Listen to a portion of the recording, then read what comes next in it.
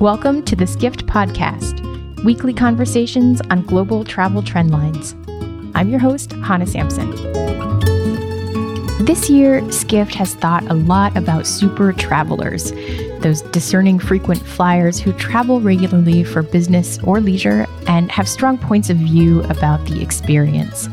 Research Director Luke Bujarski and other staffers here put together a 10,000-word Supertraveler manifesto that you can find online at skift.com/supertraveler-manifesto.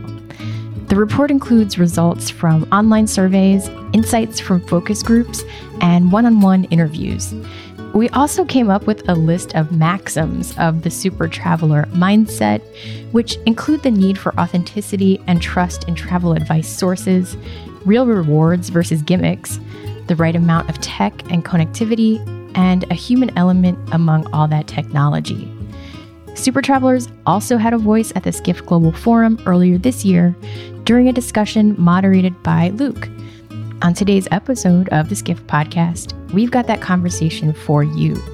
Our panelists were Alexandra Wood, Chief Operating Officer at Wearable Experiments, Jalak Jobanputra, Founder and Managing Partner of FuturePerfect Ventures, Colin Nagy, Head of Communication Strategy at creative agency Fred Farid, and Leonard Brody, an entrepreneur and venture capitalist. They talked about travel pet peeves, the problem with rewards, what makes them happiest on the road, and what they wish the travel industry would figure out already. Here's their discussion, led by Luke Bujarski, as recorded at the Skift Global Forum in New York. All right, so these are the guys that you want to be listening to when it comes to pretty much everything that you do in terms of connecting with the consumer, with the travel consumer. Let's hear a little bit about them. Let's hear about what makes them super travelers, right? The people that actually give a rat's ass about travel and having that active voice rather than the passive voice. Those people that only travel once or twice a year. These people do a little bit more travel than that. So let's start with you, Alex. Hi, everyone. So I end up traveling quite a bit for work. I used to work for a big advertising and media company, and I have to travel across 6 different continents. So travel's become kind of like sport for me.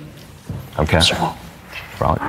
Hi, I'm Jalak Jobanputra. I run an early stage venture capital fund here in New York. Have spent my career first in investment banking and then venture capital over the last 20 years, traveling an extensive amount for work, but also do a lot of personal travel, traveled around the world several times by myself, so very much an adventure traveler on my personal time. I'm Colin Nagy. I work for a creative agency called Fred Farid. We're in Paris, New York, and Shanghai, and I just spend a lot of time on the road, a lot of back and forth to the Middle East, Asia, Europe, and I also write a column in Skift on kind of customer experience and kind of how travel brands should be thinking about how they talk and interact and communicate with people like us, I suppose. My name is Leonard. I'm an entrepreneur. I've built about 4 or 5 companies over the last decade, roughly, mostly in the digital crosshairs between sport, media, and entertainment. I've known Rafa a very long time. And I do, on average, in the last 6 years, I've done between 500 and 600,000 miles in the air per year. So I'm stuck in a tube most of my life. Okay. So what is that? Is that out of necessity? Is it out of love? Is it out of pain? Why do you do that to yourself? I just forgot what houses look like, and I just thought that's where you went. No, it's necessity. It's purely for work. So I live between 3 cities, between London, Vancouver, and Los Angeles, and then most of my work takes me to Europe pretty regularly, and to Asia, and then up and down between sort of... The worst flights are actually the cross-North American flights. They're the most difficult from a timing perspective, but it's mostly necessity. It's all work. I actually don't like traveling for leisure. I prefer to stay home whenever possible because I'm on a plane all the time, so I actually do very little leisure travel and almost all business. Okay, so out of necessity then, what's one thing that you would change in terms of the overall experience? If you could. You know, there's so many facets to the journey through travel, whether you're talking about airline or hotel, but for me, one of the major touch points that is annoying, particularly in airlines, is actually noise pollution. The airlines are horrible at consistently talking all the time over top. So whether it's, you have to do your PSAs and all that stuff, but just the amount of that when you're traveling in business and you are on a flight, a good chunk of the people on that plane are doing calls up until the second they're leaving, and they're battling against people consistently talking over them over the airways. So for me, it sounds ridiculous, but one of the big challenges I have on the flight side of it is just the noise pollution is immense. Right, that makes sense. Makes sense. Colin, what about you? My personal favorite is when I can't sleep because flight attendants are bitching in front of me on the plane, which happens a lot.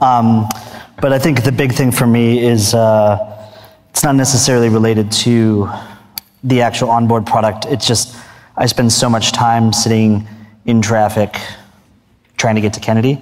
So I look at cities like Hong Kong and Zurich, Stockholm, places, even London Heathrow Express, like places where it's very easy for like a business traveler or leisure traveler to like get to the airport quickly.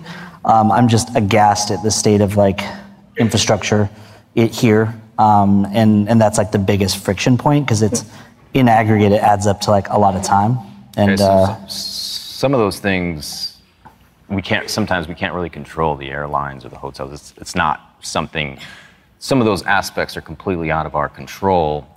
Is there anything that those brands can do to help you across that, making those steps? I think what you're finding is that when you're actually arriving at the airport, airline brands that are making the check-in process a lot smoother and kind of remove it, like once you get through like the hell that is getting to the airport, like they're doing a good job at kind of like expediting people through. That combined with pre-check actually makes that friction point solved nicely. So that's one thing they can control. Yeah, just on that point with Delta One in LA, I find fantastic because they have their own entrance, and they check you in. I actually was just there, and I had something that was too much liquid, and I had to come back through security. They found a box for me, they packed it up, and I could just go. And so it's that kind of service for frequent travelers that, I think is really valuable. Alec? Yeah. I think for me, a big pain point has honestly been around the complexity with rewards programs. So because I travel so much, I've accrued all these miles and different levels of status, which is really great. But then when I go to try to redeem these rewards or understand what they would get me, I'm kind of floored. I don't know what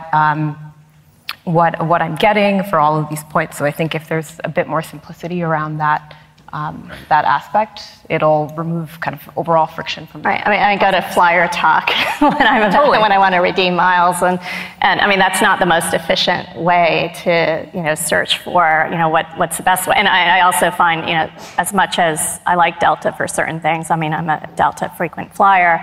The redemption, it's 50,000 miles now to redeem to go to the West Coast, and it's just so much more difficult and a lot more to redeem these miles. So we're accumulating all these miles, but using them, and I do a lot of leisure travel, or using them is challenging. The issue, honestly, like whether it's hospitality or whether it's air, the issue is onboarding. And the airlines and the hotels have traditionally done terrible jobs. So at Anschutz, where I was chief digital officer for a long time, we owned a lot of hotels, and we spent a lot of time talking about, with the flags that ran the buildings for us, about the onboarding experience. And it was so poorly thought out, and is still relatively poorly thought out, because that friction, forget about technology, but just the ability to have a simple email or phone relationship with somebody a day, 2 days before they're arriving, so that room experience is much easier when they cross that threshold. Onboarding is very poorly executed by hotels typically, and even worse by airlines. Although the one airline I would encourage you to look at, and I'm not just saying this because I'm Canadian, but if you look at Air Canada, I have flown pretty much every flag carrier that you can fly on, and there is very rarely an airline that has got their frequent traveler experience down as well as Air Canada has done. Right. Right down to having a concierge system for their higher travelers. So when my flight is late, I get a phone call from the concierge well before TripIt or any of the notifications come in, they're well on top of it. They're there greeting you at the plane. It's a really, really, as good as you can make it, Air Canada has done an incredible job of making that very seamless. You know, one of the 10 maxims that we came up with for the Supertraveler is that Supertravelers want real rewards, and that gimmicks will only breed discontent and disloyalty. Do you agree with that? Absolutely. I think there's a certain element of personalization, not maybe hyper-personalization, but just an understanding of what I value, and then if you give me a reward that's in line with what I value, that's a win. But then if you're then just kind of throwing a reward at me that has nothing to do with me, that's then a distraction. I get infuriated, and that totally backfires. I keep getting drink vouchers on Delta. I mean, if they knew me as a consumer, they know that I usually don't drink on flights, and I'd rather have something that's more valuable, especially as a frequent flyer. I mean, I invest in machine learning and blockchain and data technologies for a living, so it's frustrating to see how far behind the travel industry is, even more far behind than say the financial services industry, which is pretty far behind in terms of personalization and using data and interoperability. I think I was talking to someone backstage about how a lot of the industry is on mainframes, and when we're getting used to personalization in every other aspect of our life, and travel, which is such for a lot of us a very essential part of our lives, when we can't have that same personalization, is pretty frustrating. Right. I think Colin has a lot to say about it. Well, I think just in terms of rewards, a lot of it is Lucy with the football, right? It's like, it's very confusing. Like, you're just like, oh, I have this awesome thing. Whoops. No, there's an exception. And I think that ends up being a bit of a pain. But I think to your point, sometimes it's the interplay between very simple data, a little bit of tech, and then placing that in the hands of like a capable human who's like the last kind of meter. Cool. And I think that is where, we don't need to reinvent the wheel, and like big data and all of this stuff, like that's great, but sometimes it's like just knowing that I'm arriving earlier than I typically do, and then having some sort of like intuition, like that's the type of magic that I think if we see that at scale and we see that replicated with like bigger chains, I think that's kind of what people want, as opposed to like, here's a coupon for like a drink that you're not going to drink, of like bad Chardonnay in a lounge. So, I would give you a total contrarian view. I actually don't care about rewards at all. It's meaningless to me. To me, you don't travel for leisure. But even if I did, my points, whatever I have, I'll donate them, I'll give them away, I'll give them to friends and family, I'll give them to all of you if you want. But the reality is, to me, for a super traveler, for somebody who's traveling 300,000-400,000 miles, giving them points is like giving a guy who just won a hot dog eating contest a free bunch of hot dogs. It's like, it's not that helpful. I don't want to see a plane. So for me, the reward is get the experience right. Make my journey and my time easier, make it a great experience. That should be the reward. I don't want the payoff after, I want the payoff during the experience. And that's where less time is spent focused.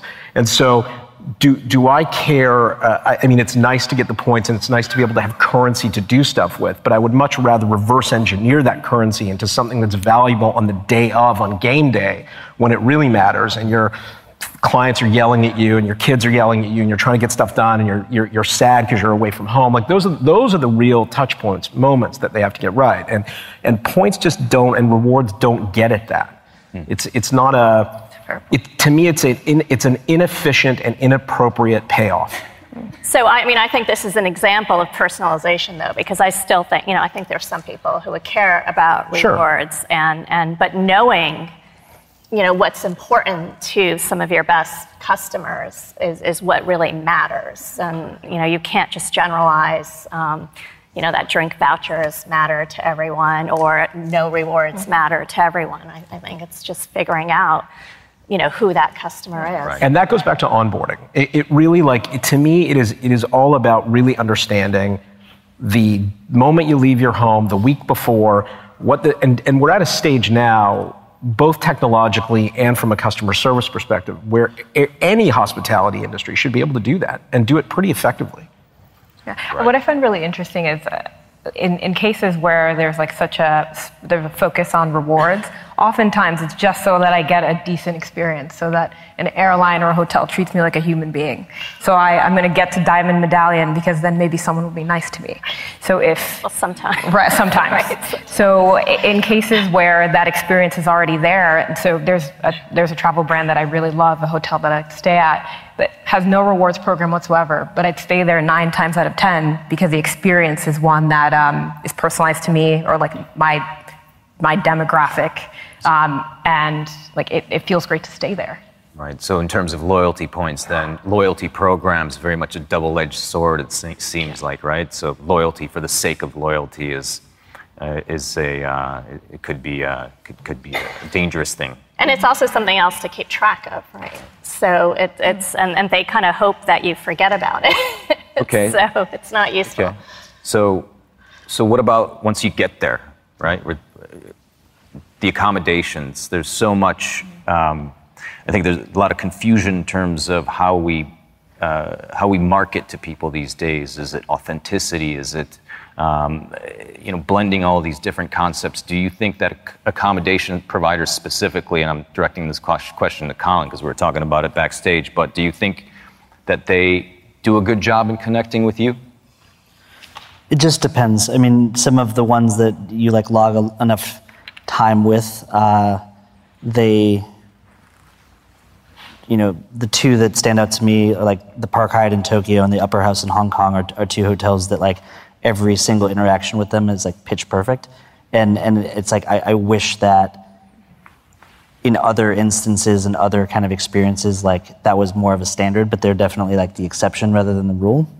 But yeah, I think that a lot of people, what I'm finding is everyone's trying to do backflips with data and like digital experiences, and like sometimes that can be useful, but it really is just kind of like the core of executing like hospitality very well and recognizing someone when they come back in and getting like the small things right, especially within like 20 minutes of like check-in, which I always kind of joke about, and like it's a common thing in the industry. It's like if you get everything right with, to your point, that onboarding or checking in and removing friction from that process, like you're willing to overlook other things. Yeah. But if that's a nightmare, like every scuff on the wall is like 10 times bigger, and like every third phone ring that goes unanswered, I'm like, so there's just blocking and tackling, especially with like the good hotels, that if they get that right, they don't need to have some vast data profile on me, and they don't need to like, chase me around the internet. It's like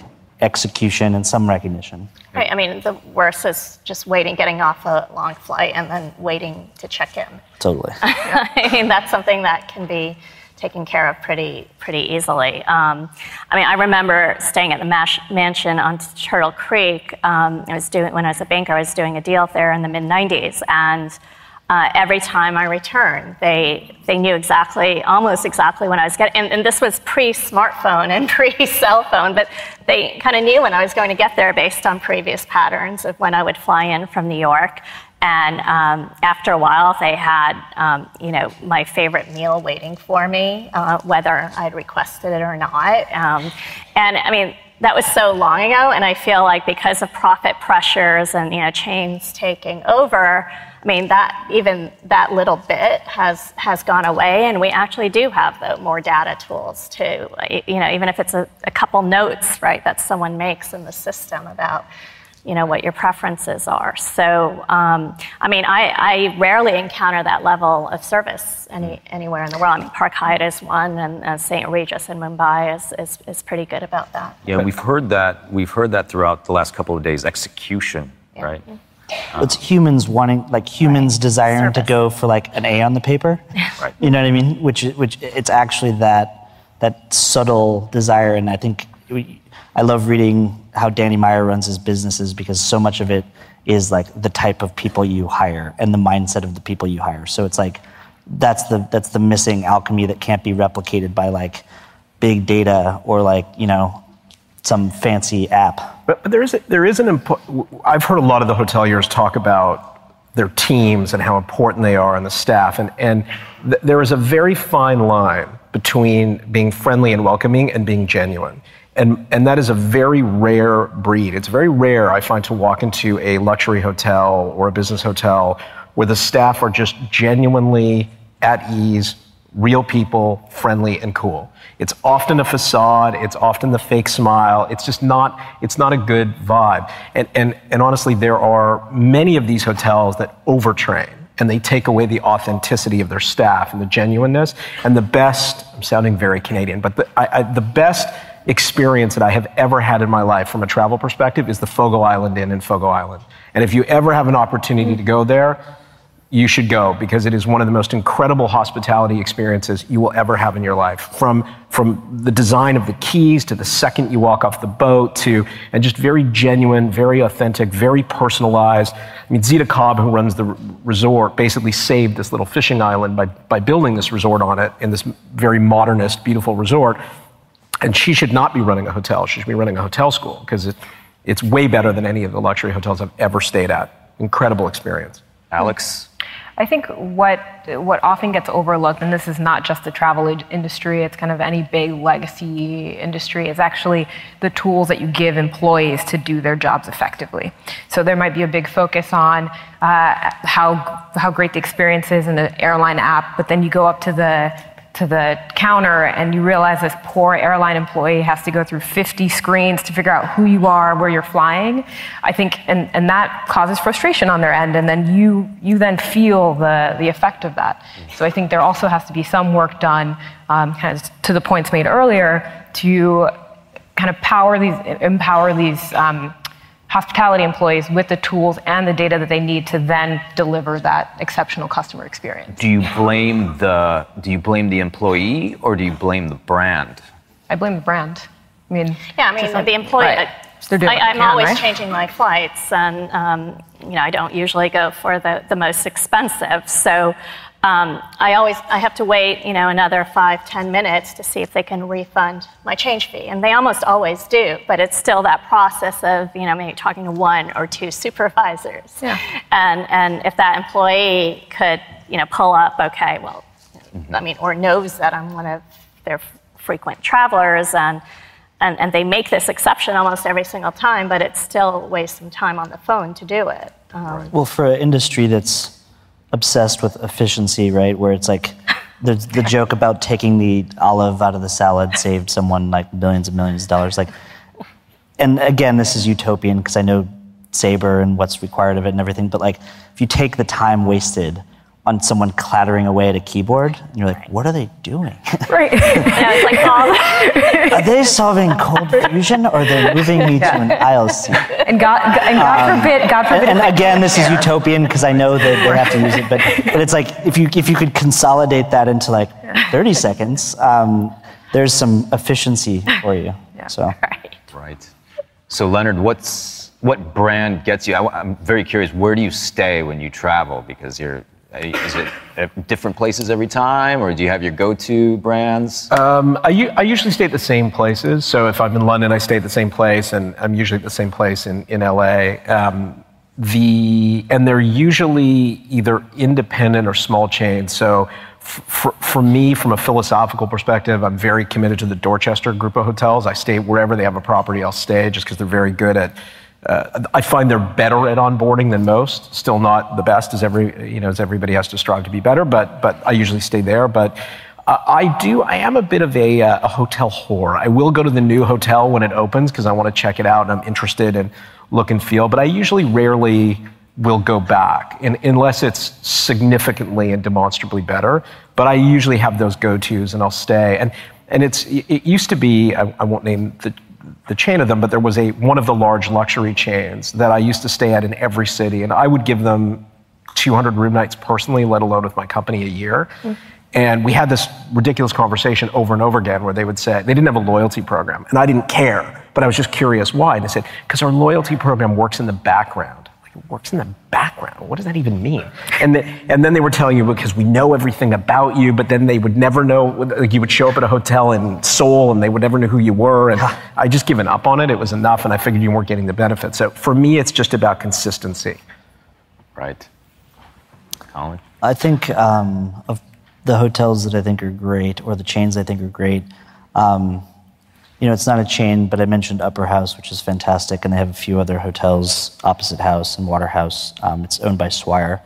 And then I really think that the Peninsula is a very elegant chain that always delivers pretty well for me. I think that the old Mandarin in Hong Kong is a favorite. And then for a general brand, I would say I do like Park Hyatt a lot. I used to stay at the St. Regis, but I kind of found them slipping a lot. And I'm trying to think, and I agree, sometimes I'll just go on tablet or via word of mouth and find the smaller, interesting off-the-grid option. And sometimes that leads to delight, sometimes that leads to despair, but it's worth trying. Right. Yeah, I mean, I've seen consistency slip in recent years with the chains. So I really try to find boutique hotels, especially if I'm there for work. I usually want to know the general area I want to stay in, and then I'll see what boutique hotels are available. I mean, I'll default to SPG if I have to, but it's just I can't count on a Ritz being the same, or Hyatt being the same around the world. So it's not, worth having this impersonal experience when I can have a more personal experience. Right. Alex, final thought. Yeah, I'm pretty much the same on boutique hotels, but I think one name that doesn't probably come up as often is actually Soho House.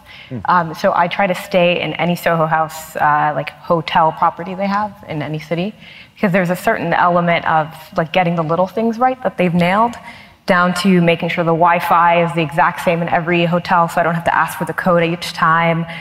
There's a flat iron in the bathroom, so I don't have to pack one. The types of products that they provide are ones that fit my lifestyle. So I think that chain is kind of the unsung hero of boutique hotels. Right. All right. So just kind of summarizing some key themes. Consistency and execution, true loyalty. What else, guys? I think a lot of people, what I'm seeing is people that would in a previous generations be hyper loyalists are kind of turning into free agents in terms of not always staying with the same thing or flying with the same airline, especially as things are being eviscerated or the standard isn't the same as you were saying. You're starting to see people that should be kind of locked into a brand, just being I'm just gonna go with the flow a little bit more. And one last note, just offer some vegetarian meals. Yeah. I just flew back yesterday from Amsterdam in business. No vegetarian option available. And that's just ridiculous in this day and age. Leonard's kind of Listen, I read, I thought the manifesto that Rafat and you guys did was amazing. I read it and also realized I'm a horrible human being in reading it, because I'm the polar opposite of everything on there. I think it makes total sense. For me, it's not, and it goes back to personalization. I actually don't want to talk to people when I travel. I don't want to talk to people at the front desk. I just give me my key, don't look at me, and let me go to my room and be alone where I deserve to be alone. I don't want to do that stuff. So I think that's the point, is that everybody's very different, and it's very hard to get those perspectives. But in this day and age, it's really easy. And you should be able at a front desk in a hotel or an onboarding experience in an airline to be really clear, not just a preference checklist where somebody has to say, I really don't like people and I don't want to talk to them. You should be specific enough. I wish I was kidding. But anyway, be specific enough to know this person has just arrived from Amsterdam, and be able to greet them in a way to know they're probably tired, they're probably jet lagged. That info is basic. You should know that stuff. And all of the preferences around work preferences and where they like to sit, all those things are great. And the way hotels deal with it now is they'll put you on a VIP list, which is a very old school, I don't know if you know these VIP lists, but there's now different grades on VIP lists. So, and basically at the 9:00 staff meeting, your picture is shown around and they have to recognize you by name, and that's about it. It's listen, some people care, I guess, but like, it's got to be deeper than that. It's got to be more than that. And it's inexcusable in a date where you have very sophisticated, easy systems, or just creeping on Facebook, where you should be able to know these things very early on. Right. Really. I feel like the standard is just so much higher, and people are not comparing their experiences among different travel and hospitality brands. You're comparing it to all other like platforms. So the fact that Spotify knows what type of music I like in this playlist every week, my hotel should be able to know what my preferences are. Mm-hmm. All right, guys, you heard it from the horse's mouth. Listen to these people next time. So hopefully it didn't sound too bitter. I know. We didn't get to the positive. I'm sure they have plenty of good things to say, too. But round of applause. Thanks so much. And that was the Super Traveler panel at the Skift Global Forum. If you like what you hear from the Skift Global Forum 2016 in New York City, there's more coming. We're holding our first ever Skift Global Forum Europe on April 4th in London. Find out about this and other events at forum.skift.com. This show was produced by Ben Glowy, who can be found on Twitter at visible_sound. Assistant editor Sarah Enlow provided additional support. To subscribe to this podcast, search for Skift on iTunes, SoundCloud, or wherever you find your podcasts. If you like what you hear, please leave a rating and a comment to help other listeners find us. Past episodes and a link to subscribe are online at podcast.skift.com. And this has been the Skift Podcast. Thanks for listening.